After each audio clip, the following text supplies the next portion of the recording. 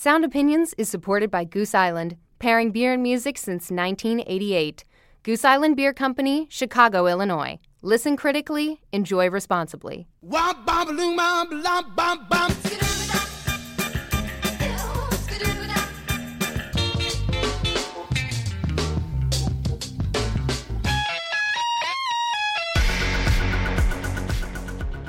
WBEZ Chicago and PRX, this is Sound Opinions. I'm Jim DeRogatis. And I'm Greg Kot. It's week 2 of Sound Opinions Summer School, and we're giving you a masterclass on soul of the 70s. First, we revisit our classic album dissection of Marvin Gaye's groundbreaking 1971 album, What's Going On. Oh, mercy, mercy me. All things ain't what they... We'll discuss the album's impact and how its sounds and its messages live on. We'll also talk about a signature sound in soul, R&B, and psychedelic rock, the wah-wah pedal. That's all coming up on Sound Opinions. You're listening to Sound Opinions, and this week we are holding week 2 of our Sound Opinions Summer School. We're putting on our professor hats and revisiting some of our favorite albums to explain why they matter. Today, we're looking at the Marvin Gaye classic, What's Going On? And later on, we'll discuss the unique presence of the wah-wah pedal in 70s music by artists including Gaye, as well as the Temptations and more. But first, What's Going On? It was released in May 1971. It remains one of the textbook examples of a great soul record. Oh, what's going on? What's going on? What's going on? Yeah, what's going on? Oh, what's going on? Culmination of a period in Marvin Gaye's life which was very troubled, Jim. This man was probably as reliable a hit maker as Motown had during the 60s. He was one of the most versatile singers they had. He could go up-tempo and rough. He could sing the sweet ballads. He could do duets. He was all over the charts in the 60s with songs like Hitchhike and Can I Get a Witness, Ain't That Peculiar, How Sweet It Is to Be Loved by You. I want to stop and thank you, baby. Hey, now, how sweet it is to be loved by you. Series of duets with Kim Weston and Mary Wells, and finally Tammy Terrell. He was a superstar. And a multi-instrumentalist, as versatile on piano and drums as anyone of the great Motown session players. Absolutely. He could get down there on the floor with the musicians and work with them in addition to being the star singer in the Motown stable. Now, there's several things that occurred in Marvin Gaye's life in the late 60s that led up to the making of What's Going On and heavily influenced its tone and made it such a dramatic departure from what he had done before. To me, I think the turning point in many ways for Marvin Gaye's career was, first of all, meeting and then singing with Tammy Terrell, this great partnership of all the duet partners he had. There seemed to be a connection there, unlike any of the others. And they had some marvelous songs. Your Precious Love in 67, Ain't Nothing Like the Real Thing, which I think was the culmination of their partnership. Ain't nothing like the real thing, baby. Ain't nothing like the real thing. No, no. But Tammy Terrell had been suffering migraine headaches for a number of months and finally collapsed in Marvin's arms on stage in the summer of 67.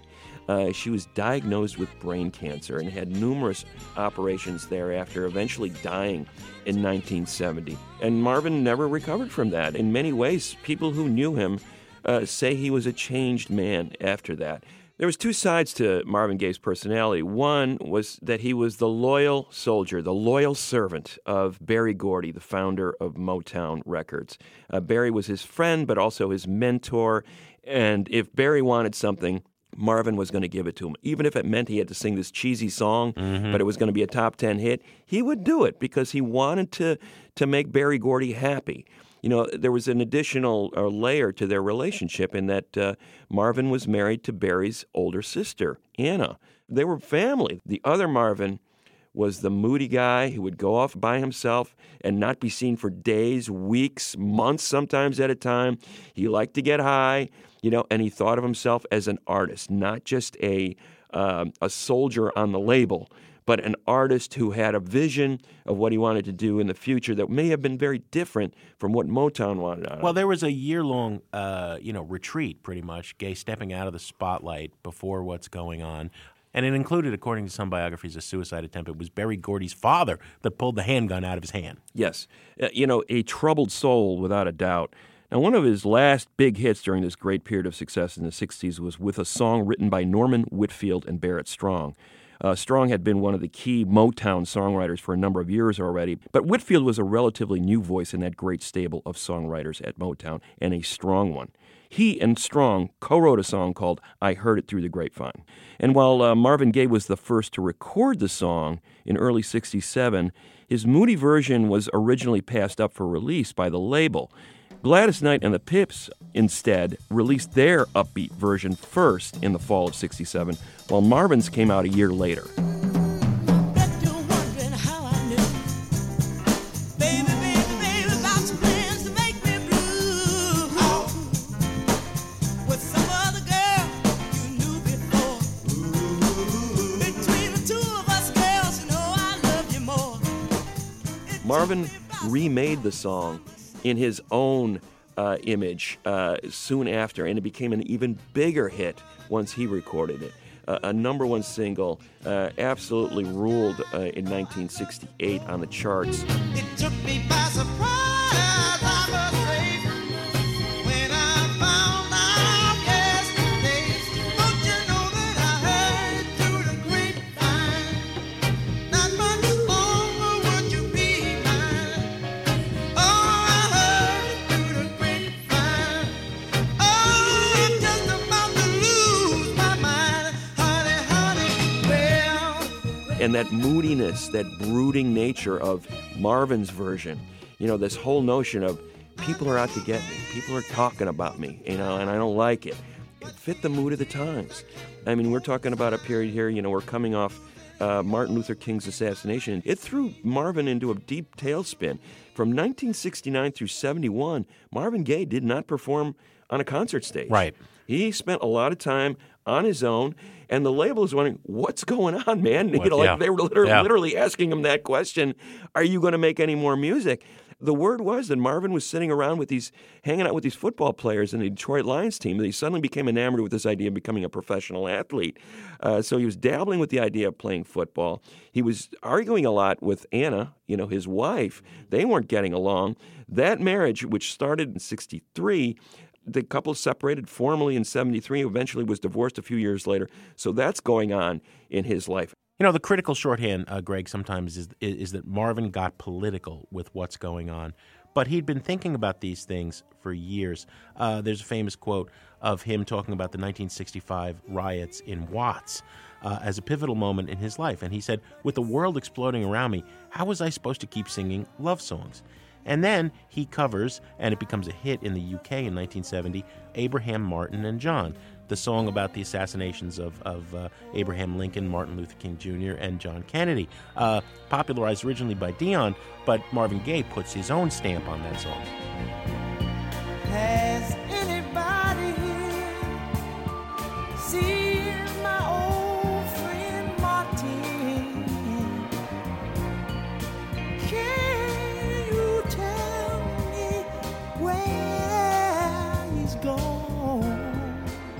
Well, and not to mention the fact, Jim, that a lot of black music had changed. The Motown sound that had been sort of upbeat and unifying had grown darker. I'd mentioned Norman Whitfield earlier in the context of writing I Heard It Through the Grapevine. This guy, simplified the Motown sound in ways, 2 or 3 chords, a lot of funk, a lot of attitude. Those songs that he was writing for the Temptations, Cloud 9, Psychedelic Shack, Ball of Confusion, Right. Smiling Faces Sometimes for the Undisputed Truth. These were not happy songs. Right. These were songs about people who are angry, people who are oppressed. This was an extension of what Curtis Mayfield was doing with the Impressions, and then Curtis came out with his 1970 solo debut, Curtis, and the first song on it is called Don't Worry, If There's a Hell Below, We're All Going to Go. Right. I mean, this is dark, dark stuff. They say don't worry, but they don't know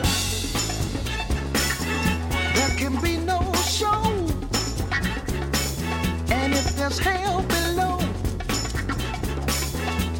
we're all gonna go. Suddenly, black music is taking this turn. After Martin Luther King's assassination, the rioting in the streets, this is starting to be reflected back in the way music was being constructed by African Americans. So another critical shorthand is that Marvin Gaye's the guy who made black music political. Clearly this was already in the air, and lots of artists were moving in that direction. He just takes it further than everybody else. I think it's interesting, though, to note that the real nugget that begins what's going on starts with a member of the Four Tops. Yeah. Obie Benson. May 1969, the Four Tops are on tour. And Obie Benson witnesses this beating, an act of police brutality on anti-war protesters in Berkeley's People's Park. It becomes known as Bloody Thursday. He's disgusted. And he says, I saw this and started wondering, what's going on? What is happening here? What is this about? Why are they sending kids from throughout the U.S., halfway around the world, and they're losing their lives? Why are they attacking? And then we're attacking other kids who are against that in the street.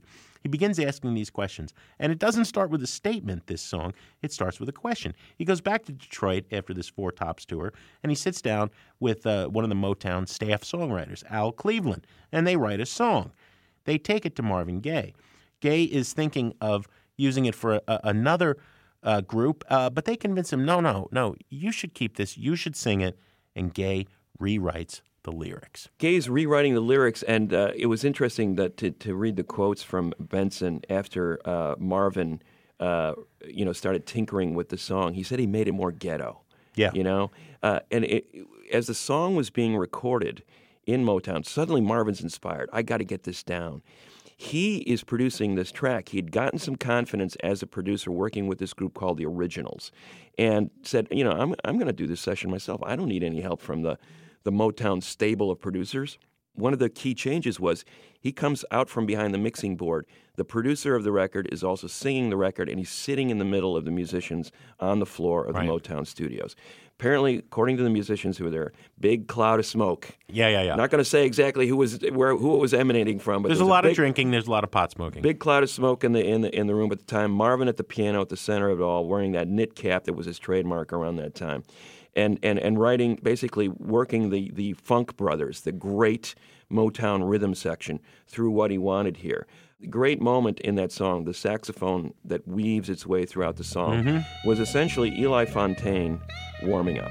He wasn't even playing on the song at the time. Doesn't think it's a tape. Marvin says, just go over there and warm up, get ready. Marvin's rolling the tape. He knows what he wants. He hears it. He goes, and so Eli Fontaine comes over to join the session. He goes, okay, I'm ready, boss. Marvin goes, no, go home. You're done. Yeah, we already got it. We got what we needed. Greg, even before you hear that saxophone, you hear this crazy party. People talking with one another, whooping it up, shouts of joy. We wanted to learn more about how that idea came together and the recording of the whole title track. So we thought we'd talk to someone who was there. As we mentioned earlier, Marvin had thoughts of becoming a football player, and he was hanging out with members of the Detroit Lions, including Lem Barney, a member of the Pro Football Hall of Fame. Lem contributed talking during that party scene and backup vocals to the title track, and he even earned a gold record for his contributions. Lem, welcome to Sound Opinions. Thank you so very much. Tell us how you and Marvin Gaye became friends. He used to come to a lot of the games, right? Yes, he did. He certainly did. Him, along with Smokey Robinson, would support the Detroit Lions by coming down to Tiger Stadium, and afterwards we'd go over to Petey Larco's restaurant, win, lose, or draw, and they would be there. And most of the teammates got a chance to meet him and hobnob with him, and even the coaches. So, Lem, Marvin asked you and a few other Detroit athletes to participate in the recording of what's going on. Tell us a little bit about what that day was like. We were over at Marvin's house, and he said, look, let's go down to the Motown studio and do this recording. And he had checked with Barry, and Barry gave him an okay, let's do it. And we went down to the studio, and about a half an hour later, we was finished. We must have did about 9 or 10 takes. And half an hour? Half an hour and 9 or 10 runs through the song. Yes, but I mean, we had done a lot of other training over at his house. Ah, okay. And finally, in the studio, about the 10th taking, he said, this is it. So the sounds of the party that kick off the title track, What's Going On. That's not faking it. You guys are having fun in the studio. Absolutely, big time. And then I've heard, and you have to confirm if this is true, there's that wild, trilling kind of sound of it. That's you? Yes. Hey, what's up now? Brother, what's up? This is a groovy party, man. Yeah, I can dig it. Stop. Right on. Hey, man, what's your name? When you were working with them, did you see a different side of Marvin? You know, the Marvin in the recording studio, the guy making these records versus the guy you saw after the football games or in a more casual atmosphere? Oh, he was very serious about it. I mean, you know, it was just like if you listen from the earliest start, from his earliest record to his last record, he never would put anything out till he felt it was solid. And he was just a joyful singer. I look at my gold record from time to time and, you know, wish his soul will forever rest in peace. Lem, it's been a real pleasure talking to you. A great football player and a musician with a gold record to his credit. Thanks for coming on Sound Opinions, Lem. Thank you so very much. Good speaking with you guys. So the last piece of the song, Jim, is he's recorded the rhythm track with the Funk Brothers. And he's got that saxophone. And now he's ready to put the final touch on, and that is the Detroit Symphony Orchestra. Again, not traditional Motown, right? David Vanderput, the arranger, working with the Detroit Symphony, comes into the studio, and they layer these strings over the top of the arrangement.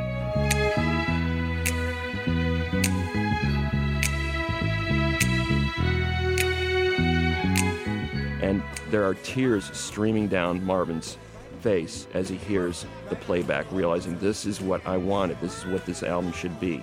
Those black bottoms, as he calls them, with the European classical strings over the top. And then his voice at the center, orchestrated to sound like 3 or 4 Marvins. You know, there's a conversation going on with Marvin using those multitude of voices that he had within him. The rough Marvin, the sweet Marvin, the falsetto Marvin, conversing with one another in the middle of the track. This was the new sound that Marvin Gaye wanted. Everybody thinks we're wrong. Oh, but who are they to judge us? Simply cause our hair is long. Oh, you know we've got to find a way. Bring some understanding here today.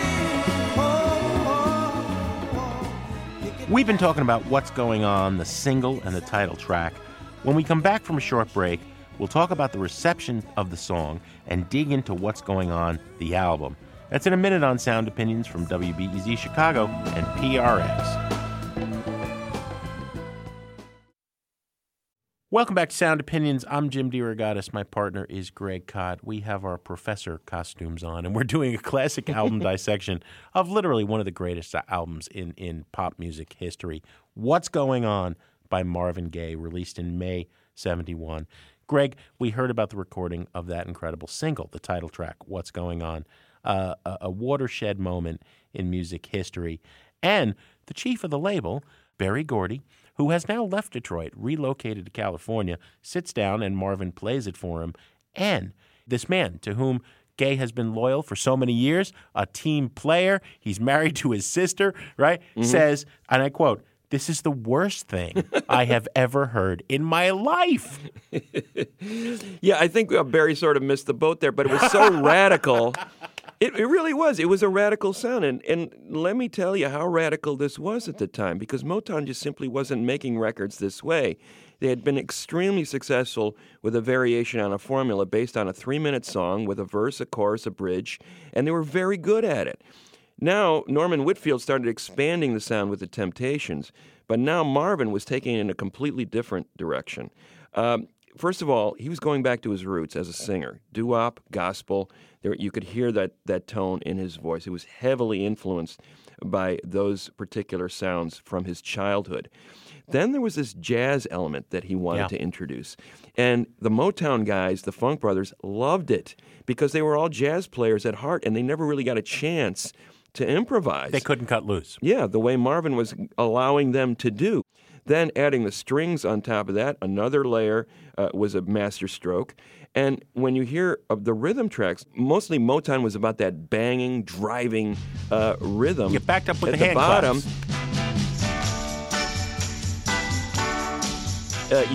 Layers of rhythm.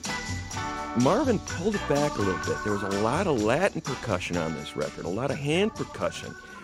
So there was more room for the instruments to float around rather than this hard, banging funk sound that was typical of Motown. Oh, what's going on? What's going on? What's going on? Yeah, what's going on? Oh, what's going on? One problem, Jim. What's Going On is finally released in early 71. It goes to number 2. And Berry Gordy goes, we need an album to go with this song, now that you've proven me wrong. And Marvin goes, yeah, I got a few I got a few things laying around. I got some stuff in the hopper, but... He had some fragments laying around, and in a 10-day recording session in March with the Funk Brothers, with the string section, with Marvin's beautiful orchestrations and ideas floating around in his head at the center of the recording session, they came up with what became the What's Going On record. I think, when he put that What's Going On title track right at the top for a reason, and then it segues right into What's Happening, Brother. And I finally got a sense of listening to the record again of what he was going for, the party atmosphere that he had with his friends in the studio creating on What's Going On. So you've got this very political song, very socially conscious song, very sad and troubled song. At the same time, there's this party going on. What he's recreating there is his brother and his friends coming back to Detroit from Vietnam. Yeah. And, there's the welcome home party. And that's what's going on in these tracks. It's like, hey, what's going on? These guys are coming back from Vietnam, and they're staggered by what they see. Can't find no work, can't find no job, my friend. Money is tighter than it's ever been. Say, man, I just don't understand what's going on across this land. Oh, what's happening, brother? Yeah. I mean, what happened? What happened to Detroit? What happened to the country while we were gone for these 3 years? We thought we were fighting to save the country, or at least ennoble it, and it's gotten worse. Racism, unemployment, the ability to get a job, the violence in the streets is just nearly as bad as it is back in Vietnam. The heroin plague. Flying High in the Friendly Sky is about the heroin epidemic taking over poor African-American communities. One of the lyrics, I know I'm hooked, my friend, to the boy who makes slaves out of men. It's a brilliant little twist there. Fly the Friendly Skies was an airline's tag, and much like Kurt Cobain took Smells Like Teen Spirit from a deodorant, Marvin is taking that and turning it. It's not a celebration of being high. Well, I know I'm hooked, my friend, to the boy who makes slaves out of men. Oh. Save the children, right? This emotional, heartbreaking plea to remember disadvantaged kids, poor white kids, poor black kids, save them. Who really cares? Who's willing to try to save a world that is destined to die? So he's casting, above and beyond the plight of Vietnam veterans. He's looking at what's left of America in 1971 that people are coming home to. Yeah, Save the Children, Jim, is a really moving song. And at first I thought, what a cliche, save the babies. But it's almost like, as you listen to it in the context of the songs that have come before it, the conversations with his brother and about the devastation they're coming back to in their home country, the drug use that has gone rampant in Flying High. Save the Children is almost like a person from the deck of the Titanic as it's going down. We can't save ourselves, but at least let's see if we can save the next generation. And it's a desperate fight for the survival of the human race in a lot of ways. When I look at the world, it fills me with sorrow. It fills me with sorrow. Little children today, really gonna suffer tomorrow. Really suffer tomorrow. Well, we each want to highlight a tune. I want to dive deep for a minute on Mercy, Mercy Me, the Ecology. Whoa, oh, mercy, mercy me. Here is one of the most ahead of its times songs in the history of pop music, in the history of protest music, right? Marvin Gaye, in 1971, is talking about the environment. It is beginning to become an issue, okay? We remember Richard Nixon for a lot of things, but actually in January 1970, he created the EPA, the Environmental Protection Agency. But, the environment is not a major issue for many people. The war is much more pressing. The war on poverty continues, right? Gaye is there ahead of time. Another story about Berry Gordy being out of touch here. When he heard that Marvin had this song, Mercy, Mercy Me, the Ecology, Berry asked what the word ecology even meant, right? Berry does not emerge. I mean, the man was a visionary genius, right? But it doesn't emerge as very in touch with Marvin Gaye. So the lyrics are extraordinary, incredibly poetic. Mercy, Mercy Me, all the things what they used to be. Where did the blue skies go? The music is extraordinary. One of Gaye's, I think, most heartfelt vocal performances. You really hear that voice. I don't know if it was ever better. Whoa, mercy, mercy me. All things ain't what they used to be. No. Oil wasted on the oceans and upon our seas, fish full of mercury. Oh, mercy, mercy me. All things ain't what they used to be. No. Radiation underground and in the sky, animals and birds who live nearby are dying. Oh, mercy, mercy me. All things ain't what they used to be. What about this overcrowded land? How much more we use from man? Can't you stand? It's amazing how timely so much of this record is. The first Earth Day was in April of 1970. Right. So these themes were in the air, and Marvin was picking up on them. It truly was like a newspaper bulletin, a 6 o'clock newscast for a generation. I'm fascinated by the way he would juxtapose these beautiful hymn-like tracks, like Mercy, Mercy Me. One of the centerpieces of the album is immediately preceded by a song called God is Love, which is a very short song. It's like a prayer. And the song that I want to highlight, Inner City Blues Make Me Want to Holler, is preceded by Holy Holy. It's another hymn, but it goes straight into this urban hell. He's juxtaposing the spiritual with the reality of what's going down here on the planet, and in ways picking up on things that the Staple Singers were doing, and sort of saying, wait a minute, we're not just waiting for the afterlife. There's a life we got to get through here first before we can move on. I was wondering, my friend, how long it would take you to mention the Staple Singers. Of course, you wrote a great biography of Mavis Staples, but that notion of we may be singing a celebratory song, but that doesn't mean we are blind to all of the violence and ugliness surrounding us.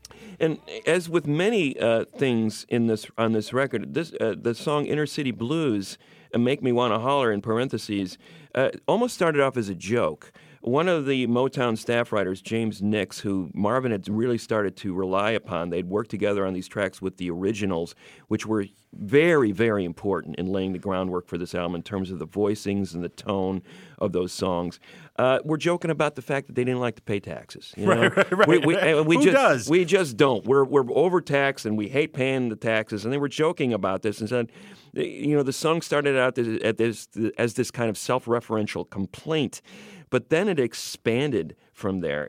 Some really telling lines, the moon landings, all these things. But you're spending all this money to send men to the moon, and meanwhile Detroit is crumbling before our eyes. Spend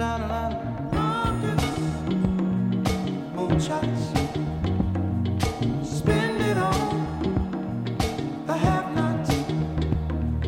Money, we make it. Before we see it, you take it.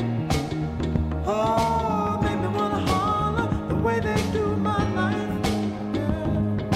Make me wanna holler the way they do my life. This ain't living, this ain't living. no, no, baby. This ain't living. No, no, no, no. There's this great line that opens the song, rockets, moonshots, spend it on the have-nots. You know, the line later in the song, trigger-happy policing, panic is spreading, God knows where we're heading. Does that sound familiar? Doesn't that sound like a Kendrick Lamar record? These songs are still very apt for what's going on in our cities, and Marvin Gaye was not afraid to talk about them in songs. At the time, these were very controversial subjects, and I think the one thing that Berry Gordy hated was controversy. He wanted to sell a lot of records, and this was going to prevent him from selling records. We can never forget that this was the man who started a charm school, for his stable of artists, teaching them how to dress, how to groom themselves, how to present themselves on stage, how to walk. So the record, to complete the package, Jim, again, radical moves, and this should be noted, the fact that the musicians who performed on the record are actually named in the liner notes to that record. That was the first time Motown had extended this courtesy to those great musicians. It's Gaye doing it. Yeah, the bassist James Jamerson, being name-checked on an album cover. I mean, the guy basically built that sound, the foundation of the Motown sound with his bass.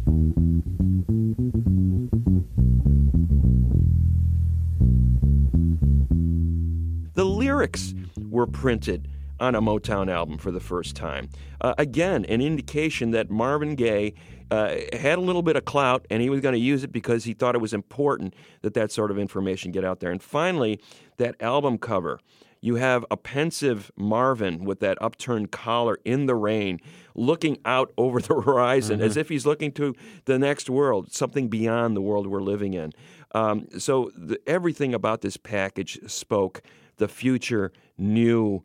I'm a radical shift in tone and the way this artist was presenting himself. Marvin Gaye had truly become a major, major artist. If he was one already, but here was another facet to that personality. So What's Going On finally comes out, Greg, in May 1971. That cover you were just describing. Marvin's looking ahead. People are paying attention. Now, for Berry Gordy, for all his doubting of this record, it spawns 3 top 10 singles. It is a huge commercial success, but also significantly a tremendous artistic success. And his peers are listening, right? Stevie Wonder, who happens to be Marvin Gaye's label mate on Motown, just turns 21. His contract is up. He looks at what Marvin's getting away with, a top 10 pop album, number 1 R&B that basically Marvin Gaye produces, sings, writes on his own without any influence from Berry Gordy or the Motown regulars. Says, I want a piece of that action. I want complete artistic control, just like Marvin was able to wrest from the label with considerable difficulty, and gets it, because otherwise they're going to lose him. And he reels off a string of masterpieces in the mold of What's Going On. Music of My Mind in 72, Talking Book, Inner Visions, Fulfillingness' first finale, Songs in the Key of Life. Would these albums have existed if What's Going On had not been recorded first? I don't think so. I think Stevie took a cue from the great Marvin Gaye there. But we are sick and tired of hearing this song, telling how you are gonna change right from wrong. 'Cause if you really want to hear our views, you haven't done nothing. Aretha Franklin titling an album Young, Gifted, and Black. The staple singers with Bealtitude, Respect Yourself, I'll Take You There. They were already writing songs about this, but they felt emboldened to make an entire album based around these themes. Parliament Funkadelic, going from the streets right to the, outer space. Yeah, the spaceship, the concepts, let's make a whole album based around a theme. George Clinton was definitely taking cues from Marvin Gaye. Al Green making the Bell album, emboldened to do a concept-level work at album length, transitioning the single from being the centerpiece of African-American pop music to the album being the centerpiece of it. Now, these kind of things had been done before in African-American music, obviously. I mean, you go back to something like Duke Ellington's Black, Brown, and Beige album in the 40s, or Coltrane with A Love Supreme. These are spiritual tone poems that are album length. And clearly Gaye was taking some cues from that. But for an African-American pop album to be addressing these themes at album length was unique. And Marvin, I think, really paved the way for generations of artists to do the same. That wraps up our classic album dissection of Marvin Gaye's What's Going On. Do you have an opinion on this album, Marvin Gaye, or anything in the musical universe? Call 888-859-1800 and leave us a message. Coming up, we continue our summer school session by talking about the wah-wah pedal and its iconic sound. That's after the break on Sound Opinions from WBEZ Chicago and PRX. Welcome back to Sound Opinions. I'm Jim DeRogatis here with Greg Kot. Today we've got another installment of the feature we're calling Instrumental. This is where we take a look at a piece of gear used in music history and explore where it came from and how it works. Today we're talking about the wah-wah pedal. I've been really trying, baby, trying to hold back this feeling for so long. It's a building block of psychedelic rock, funk, and reggae. What does the wah add to rock and blues? Greg, that wonderful sense of distortion, of wobbliness, of you being on the deck of a boat, going up and down in the waves, or your head being there. I think that's what the wah is, to me, at its best. I think it works well in blues. I think less so with a lot of rock and roll, but psychedelia and funk, heck yeah. And you want to take her with you to the heartland of the winter.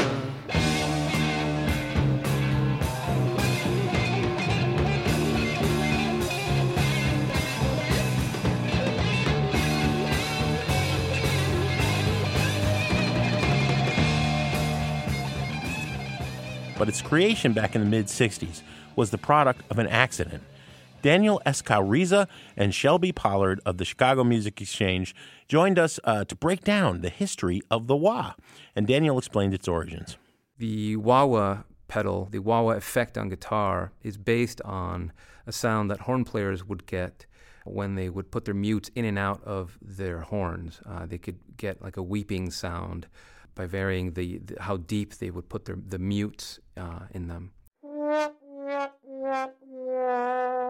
The wah pedal simulates that, but electronically by varying the frequencies of this filter.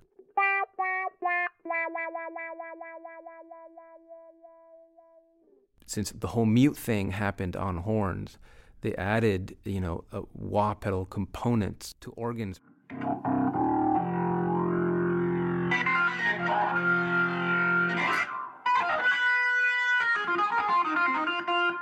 And in fact, before the production models went out in '66, there were people who were modifying organ parts and running guitars through those to kind of get that effect already. But yeah, Chet Atkins actually is one of the people who, there are a couple of recordings where he has some wah-sounding things happening pretty early on.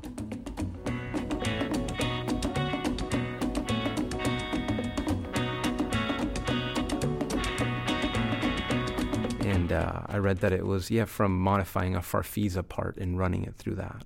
The inventor of the wah pedal, Bradley Plunkett, was an engineer at the Thomas Organ Company, but the pedal was actually created because of a glitch he found.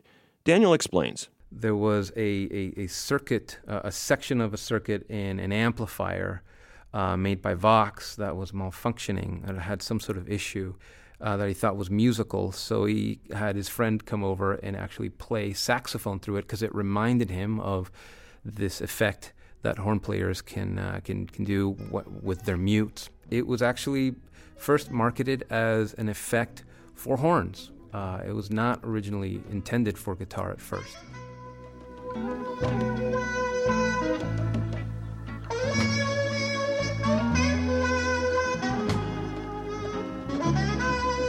The only real difference is that instead of varying the filter with the pedal, you're varying it with the opening of your mouth. And then eventually people realized, well, wait a minute, this will actually be really cool if you run guitar through it, as the guitar became a more prominent instrument in pop music. And it was repackaged and re-engineered to work better with the frequency range of the guitar. And they released the first versions of this in 1966. Vox's fabulous new wah-wah pedal opens the door to a variety of great new sounds. When the foot is rocked forward, the guitar sound becomes sharp. As the foot is rocked back, the sound becomes mellow. So how does a wah pedal work? Here's Daniel again. A wah-wah pedal, I guess a simple way of explaining it is that it's just an equalizer that you can control with your foot. It's a pretty aggressive equalizer. So if you can think of something that has an equalizer, like a car stereo, for example, you can boost your lows, your basses. And the way the sunlight plays upon her head. You can boost your highs if you want more trebles, right?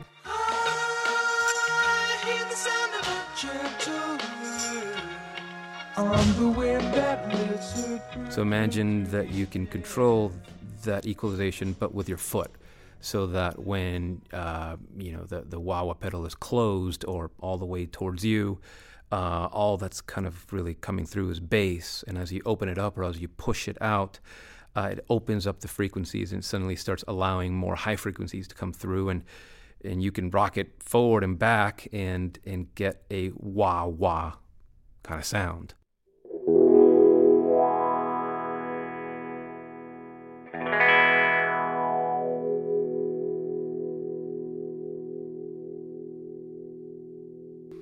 Now, can you do one that's wah wah?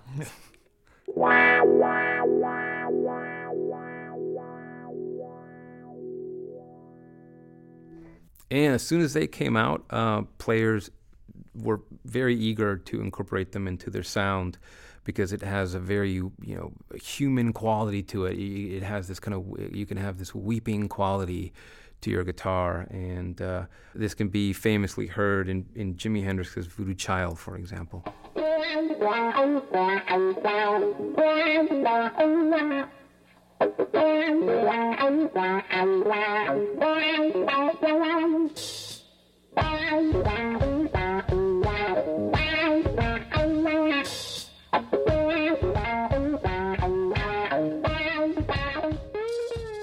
And now, guitarist Shelby Pollard from Chicago Music Exchange playing Jimmy's famous riff from 1968's Voodoo Child, only without the wah pedal.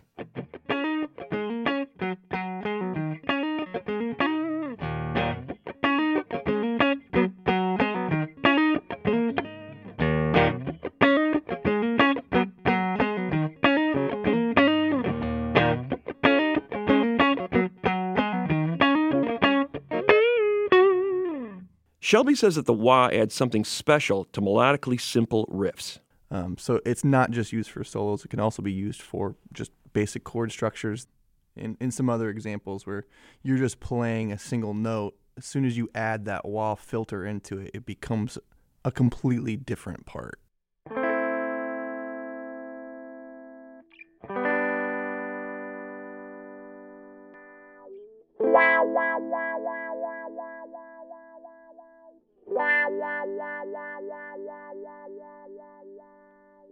It's almost like a vibrato or a tremolo, where it adds that rhythmic dynamic in and out of the effect.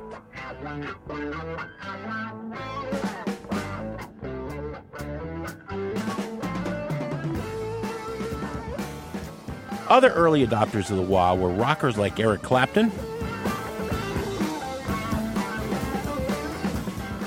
and bluesmen like Earl Hooker.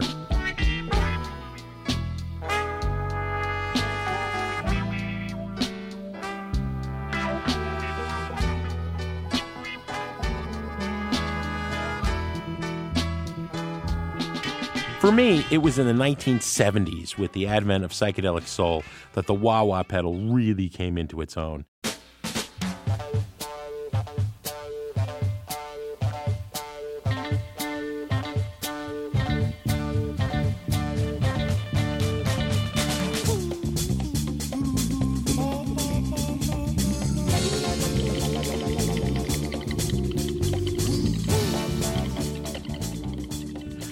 The famous Motown guitarist Dennis Coffey used the pedal on a series of records produced by Norman Whitfield. I'd say every one of them a masterpiece, especially 1969's Cloud 9 by The Temptations. I love the psychedelic soul era of the Temps. That's an early example of the soulful wah sound. In soul and funk, the wah is often played with an emphasis on the rhythm rather than the tone or a lead.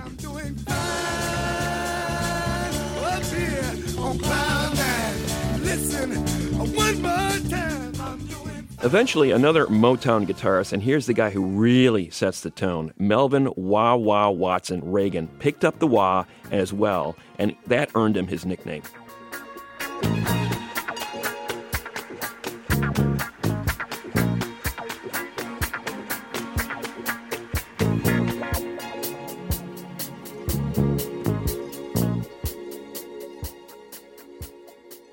Over at Stax Records, guitarist Charles Skip Pitts, another master, used the wah pedal for the iconic guitar riff in that Oscar-winning theme from Shaft in 1971. You can hear it in your head right now, right? Oh, yeah. The use of the wah in that song adds a critical element to a fairly simple riff.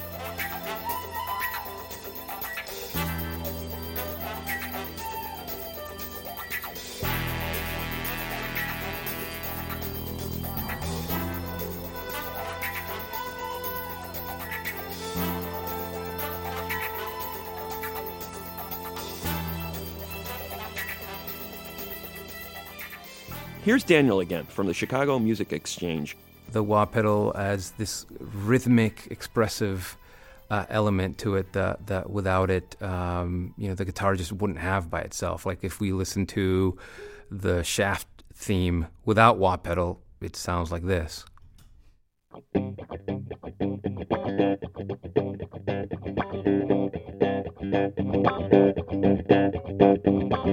And then as soon as you add the wah pedal, it comes to life.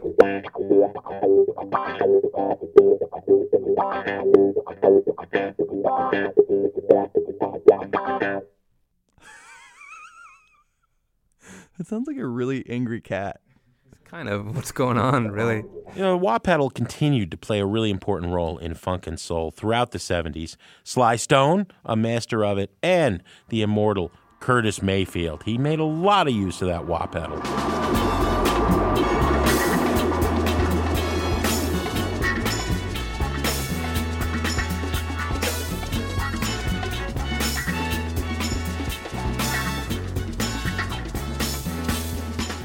But by the mid-70s, the wah-wah had essentially fallen out of favor in rock, but the pedal was playing a key role in reggae music of the time.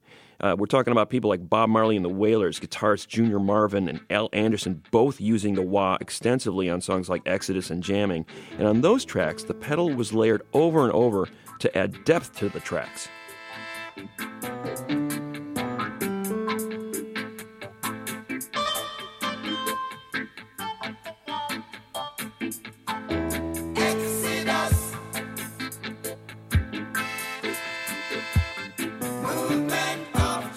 And the legendary Peter Tosh and reggae session guitarist Mikey Chung also used the wah-wah pedal, augmenting it with echo effects, making it a key element in the trippy sounds of the dub genre of reggae, where you were floating in space.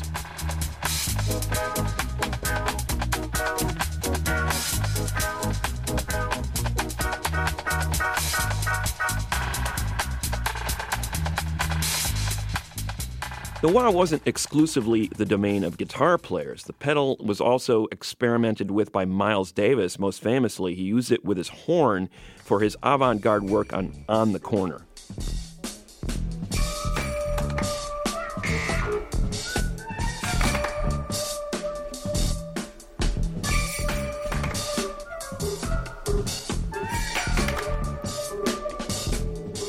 You know, Greg, I made a crack earlier that the wah is not at its best in rock and roll. Let's put Eric Clapton aside for a minute. And the Stooges. I think Ron Ashton used wah-wah wonderfully with the Stooges.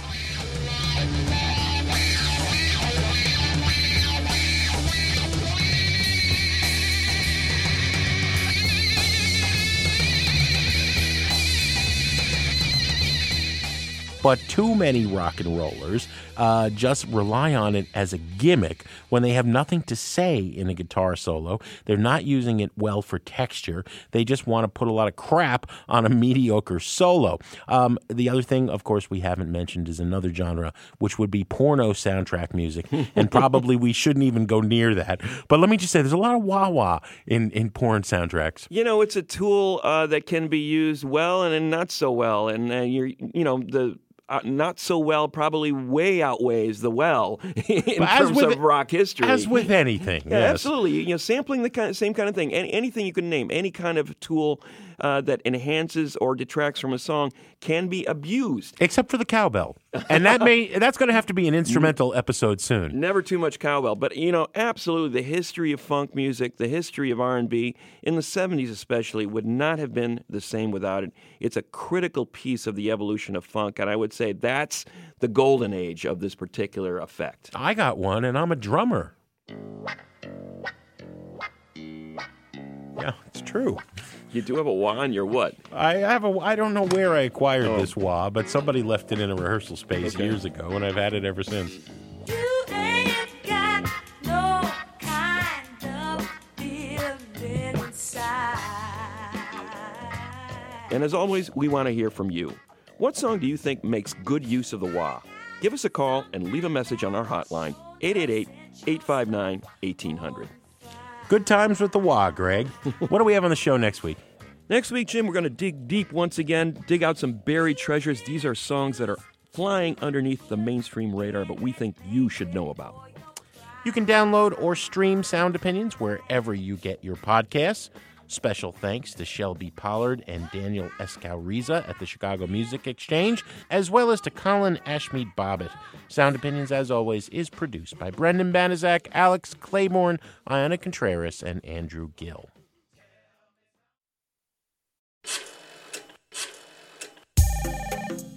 Hello? What's your only girl? Girl I think about. You're the only girl for me. Girl I think about. You're special. No, I love you. No, I love you. On Sound Opinions, everyone's a critic. So give us a call on our hotline, 888-859-1800. New messages. This is George. I live on Bainbridge Island, Washington. I'm calling about your episode Best Albums So Far of 2019.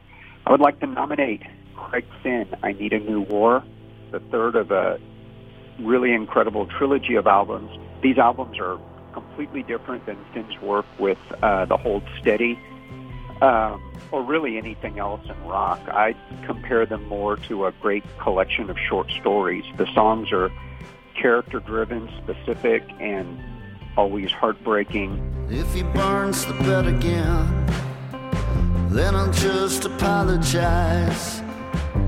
But now he knows just how to say he's sorry, and by now he knows he shouldn't worry. She'll forgive him in the morning, late for work while he's still sleeping. Put a 20 on the counter with a note there right beside it. This is have a decent day. That's pretty good stuff, and I would put forward that no one else is doing anything like it right now. Thanks for listening, guys. Bye. This is Joel from Durham, North Carolina, and I'm just responding to songs that made me. The first song that I can think of for me, it sounds silly, but Back in Black by AC/DC.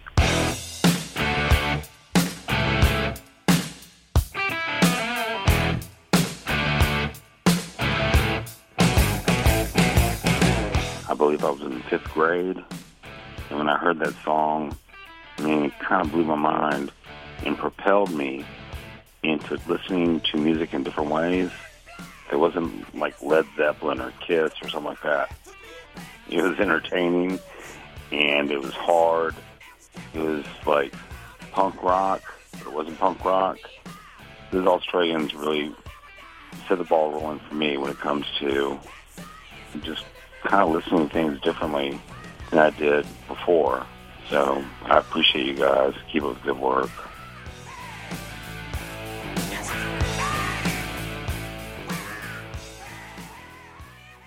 Hi, this is Michael from Lawrence, Kansas. Just listened to your Neil Young / 12-string guitar episode and really enjoyed both portions of it. And the 12-string guitar tune that I thought of that is definitely not jangle pop and is actually pretty aggressive and kind of angst-ridden is Answering Machine by The Replacements from Let It Be. Answering machine, how do you say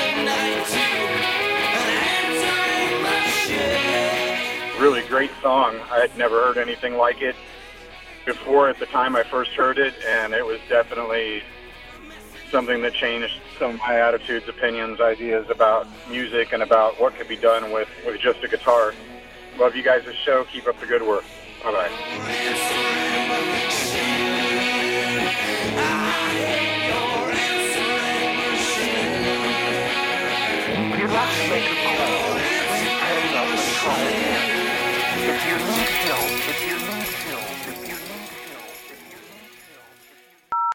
I'm Sinan from Chicago. I'm calling about the Neil Young album. I feel like if all rock and roll ended in 1979 with Hey Hey My My Into the Black, I feel like it would have been kind of a fitting end.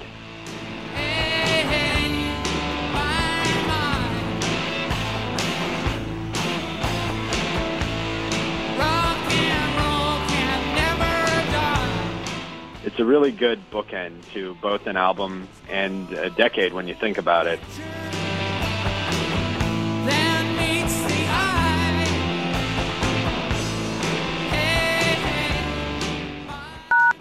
No more messages. To share your opinions on Sound Opinions, call 888-859-1800. We'll be back next week on Sound Opinions from WBEZ Chicago and distributed by PRX.